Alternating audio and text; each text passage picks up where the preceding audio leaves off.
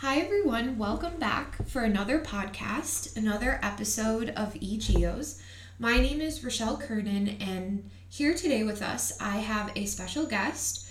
Her name is Kiera Gomez. She is currently a PhD candidate in the geology department at the University of Texas at Austin. Hi, Kiera. How are you doing today? Hi, how are you? Good to see you again. Thank you so much for meeting with me today. Yes, I'm happy to be here.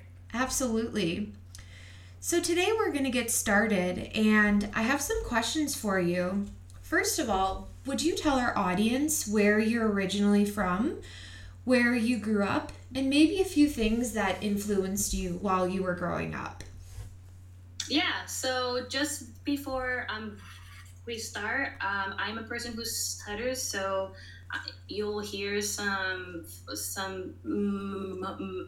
moments of stuttering, and if you need to repeat things, please let me know. I'm happy to to to to do so. Absolutely. Thank you so much. Yeah. Of your question of where I am from, so I was born and raised in New York City, and both of my parents are from Colombia, and so I'm a first generation uh, person, Colombian American, and I grew up all around Queens, particularly around Jackson Heights, Astoria, and mostly Woodside. And towards the end of my high school period, I lived around Astoria, so mostly there. Mm-hmm. And what influenced me most while I was growing up, I think I think I can answer that simply in the form of three parts. Mm-hmm. One of them being my mom. I think my mom has always been one of the driving forces for me, mostly because she came from Colombia during the 1990s. And when she came here, she didn't really know the language. She didn't really know much about the system here, and so Mm-hmm. she had to she had to navigate that while she was raising me as well. And so it was particularly rough trying to uh, myself also support my mom while she was going through these tough times, and then just trying to be a child too. And Mm-hmm. so it was particularly rough, but I appreciate all of the hard work that she did to get me to where I am now. And so so those are the things that I would never I never regret those moments because they make me who I am. The Absolutely. other, the other, there are two people also that influenced me during my high school career, and one of them was the dean of my high school, as well as a science teacher there. Mm-hmm. Both of them were very instrumental in basically telling me that I can do it, and that I can actually go to college, and that was actually um, I was actually able to, because that's one of the things that is really tough, is kind of like knowing whether you're college bound or not really, or Mm-hmm. and those were the things that I thought about, and I am so grateful that they actually pushed me into believing that I can do it. And then the last part that I would say was really instrumental in during that time was the Gates Millennium Scholarship, and that's from the Bill and Melinda Gates Foundation, and that is a scholarship that funded me all through college, and my PhD. So I if it weren't for that scholarship, I would not be here. And so with all of that, I think that has probably influenced me the most. That's an amazing story. Thank you so much for candidly sharing that. And I think it's very inspiring to hear the struggle part of it all. I'm sure that most people have struggled at some point in their life, and sometimes people don't, they don't talk about it as much. So thank you so much for bringing that up. Right. Yeah. So once you had your Bill and Melinda Gates scholarship, where did you end up going to school? And, I know you have several degrees. Could you take us through what your degrees are? And tell us maybe a story that you have about your career path so far. Yeah, of course. So my career path has not been a straight one, but I don't regret all of the turns and other things that I've done. And so during high school, I applied to Smith College, and that's a small women's college in Northampton, Massachusetts. And I didn't really know what I wanted to study there, to be quite honest. I went in as a biochem and economics major in my mind. And then I quickly switched as soon as I took my first few classes. So that went down, and at some point I went to the Department of Geosciences that were having a seminar, and I liked it, and I think that's where it started. I always say that geology found me. I just happened to stumble upon this seminar that they were talking about, what geology is, because I never knew what that was. Yeah. And so I think it's just not me. It's most of the people who never really had geology in high school or even in middle school. And from there, the story is that I met an amazing advisor, and her name is Sarah Perouse, and she's the one that got me through all of Smith College. College itself was not easy also. Yeah. Being the first person in my immediate family to go to a 4-year college, and then not having a person to talk to about how hard this is and what I can do when I feel like I don't want to do it more. And so she was particularly there for me in that part. And Sarah was really instrumental in making, getting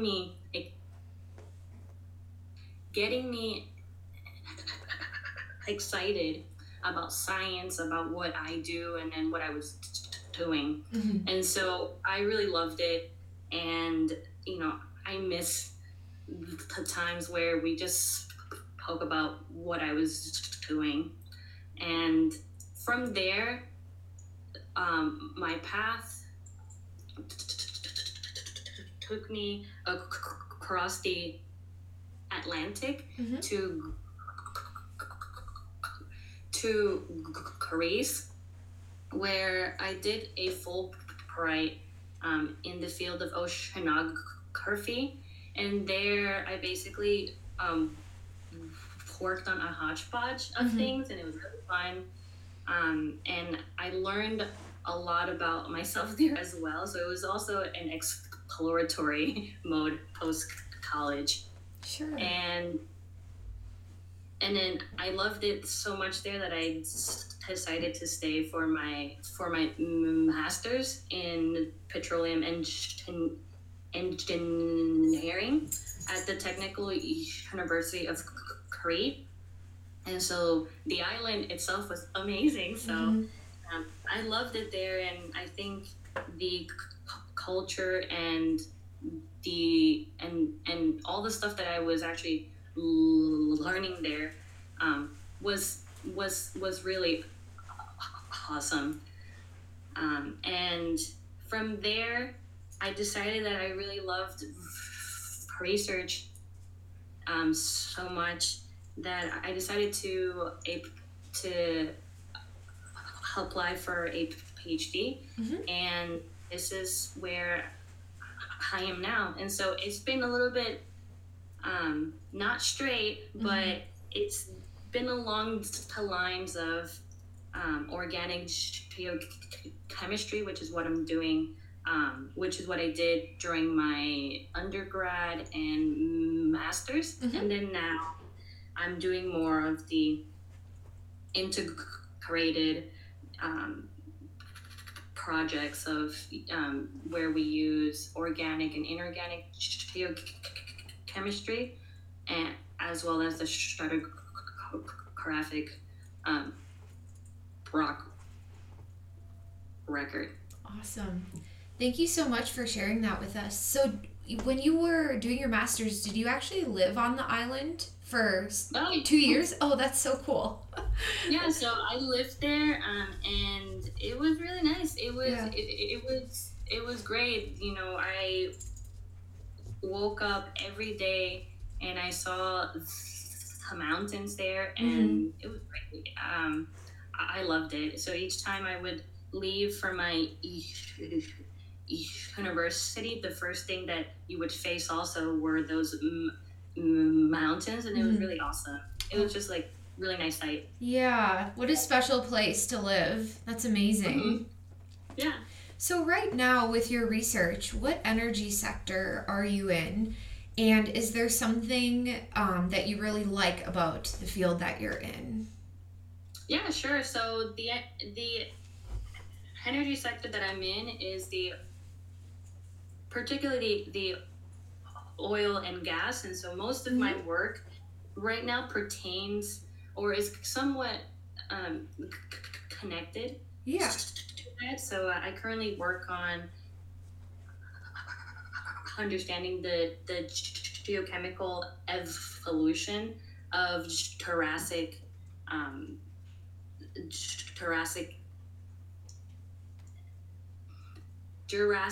aged rocks from the North Sea.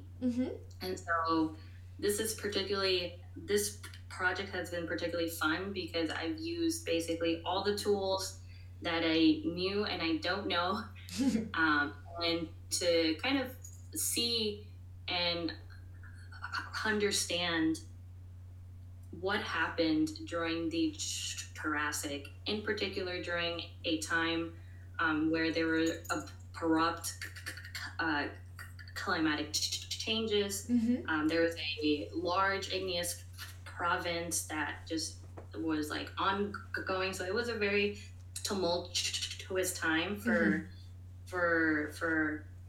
our planet. I think after that, then I'm here for my PhD, and here I first worked within a paleoclimatology lab at UT, and then I changed projects because I became very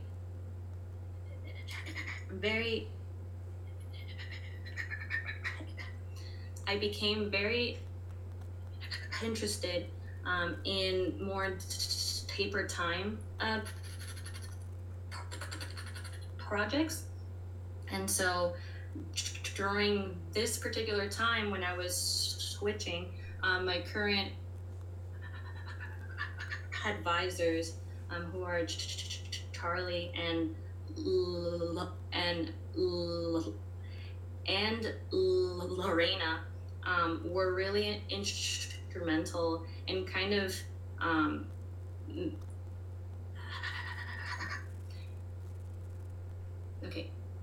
Lorena and Charlie were really instrumental in allowing me to stay at UT, and basically helping me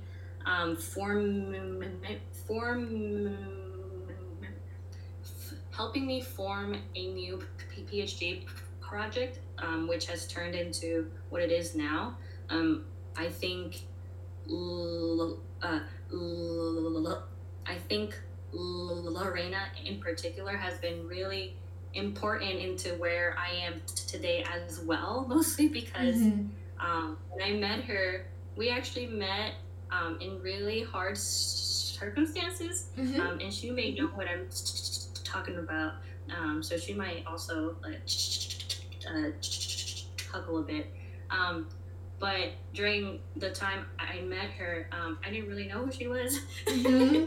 So after I met her, she was super nice, and she really helped me get sort of this whole hump of, trying to switch and trying to make the change, and going through my qualifying exams, and then kind of to where I am now, where now I work with her, with Charlie, and with another person also who has been really important in my PhD, and he's been really important in me trying to learn what trace metals are. So I really appreciate him, and his name is Chopin. And so I think there have been many people during my PhD who have really helped me get past all of the major milestones. And so I think whoever is in a PhD, hold on to that person who is holding your hand, because I think you just need one. Yep. And I think we have more than one. Yeah, thank you so much for sharing that with us. I know Lorena's a very special person. She's done a lot for me as well. I'm glad that she's a friend and someone that I really look up to. She's amazing. Yeah, she's awesome. Using my geological background, I think that is my dream role, and I think I'm already in it, because my PhD is just, I am basically swimming in data right now. So it's particularly overwhelming, but also this is where I want to be. And so in terms of a job role that I see myself in, I don't know, wherever there's data, and not just like a small amount of it, a lot of it. So I think that's where I'm going to trend towards, and so Cool. No, that's amazing. I definitely can relate to the being overwhelmed with having too much data part of it. You're just like, you start seeing connections and you're like, oh my gosh, and you just it takes a lot of self-control to like not get so overly nervous about it. Yeah, exactly. That's awesome. So for someone who is currently building towards their dream, do you have any advice for them? So for someone who's building their dream, I would say the number one thing is to get started now, right? If there's something that you want to do and that you're scared of doing or anything, I think the answer is yes. It's scary, but start now, Yeah. because there there's never a good time. Mm-hmm. To be honest, there's never a time, tomorrow at 5. There's always now. So Yeah. I always tell myself that when I'm just like down and saying like, should I do this? Yes, you should just do it. Another advice that I would say is, patience and perseverance, goes a long way. When it comes to patience, just waiting, for the right, for the right, for something to come to you. Mm-hmm. I know that I've been impatient sometimes, where I Yeah. always say like, I've done so much work, Yep. already, and literally I'm just like tired. I'm working so hard, but the patience for me has gone a long way. Yeah. And in terms of perseverance, I think this is just who I am. I think just like going through it, whenever I start something, I try to end it, um, as much as I can. And so if you start something, also try to end it as well, in good terms, like end it in terms of finishing it. Absolutely. Yeah, that's great advice. Yeah, thank you Yeah. so much. Talking about the first part of what you had mentioned, I noticed that a lot of times procrastination can be like a really difficult thing to deal with. Yeah, and I really think that that's not just for PhD students, but I think it's for mostly a lot of people. Yeah. And so I think one of the best, advices I got was to start now, and don't until until you don't have the the energy to it. Absolutely. So to finish up today, can you share with our audience some things that you do to maintain your happiness and your success? Yeah, sure. So I don't know. I think you may have heard some hints of, my dog. So I got a dog during the pandemic. So we have a pandemic dog here. Yeah. she's she's really nice, but I would have never known that just a dog would have made me so much happier, but she really does. Yeah. And so she made me so happy that we got one more. Yay! And That's great. and the other thing that I do to maintain my happiness is to take some time for myself. I mean, I'm the type of person, and I'm not. I don't think I'm alone with this. That I tend to like overwork myself and think all the time that I'm not being productive enough. Yep. It's a thing that happens amongst the PhD students, and probably within more people as well. Yes. Particularly because a PhD is a set time, and you have to do certain amount of things at the set time, and sometimes things don't work out, and so that just makes you just anxious. Absolutely. And so that's one of the things I do, is try to take time for myself, and just take some time off on weekends also, because I don't know, I think my body and I think my mind also really need it. And the last part is I usually, when it's hot enough, which is soon, I usually go to the pool, and that helps me, I think being around and in water is really important for me, and so that just really makes me really calm. So yeah, those are the the top three things.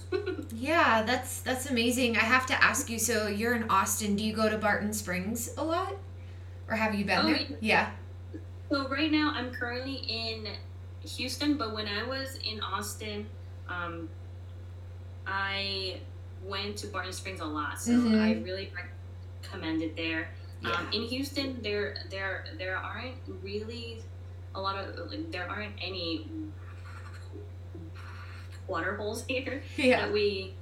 that we call them as, but there are some pools around here, which is really nice. Cool. That's awesome. Well, thank you so much for meeting with me today. I really appreciate your time, and I wish you the best of luck, and we'll have to do an update when you've when you're getting closer, when you finish your PhD, and see where you're at then. Yeah, awesome. Thank you again. Absolutely. Thank you. Take care. Bye-bye. Thank you.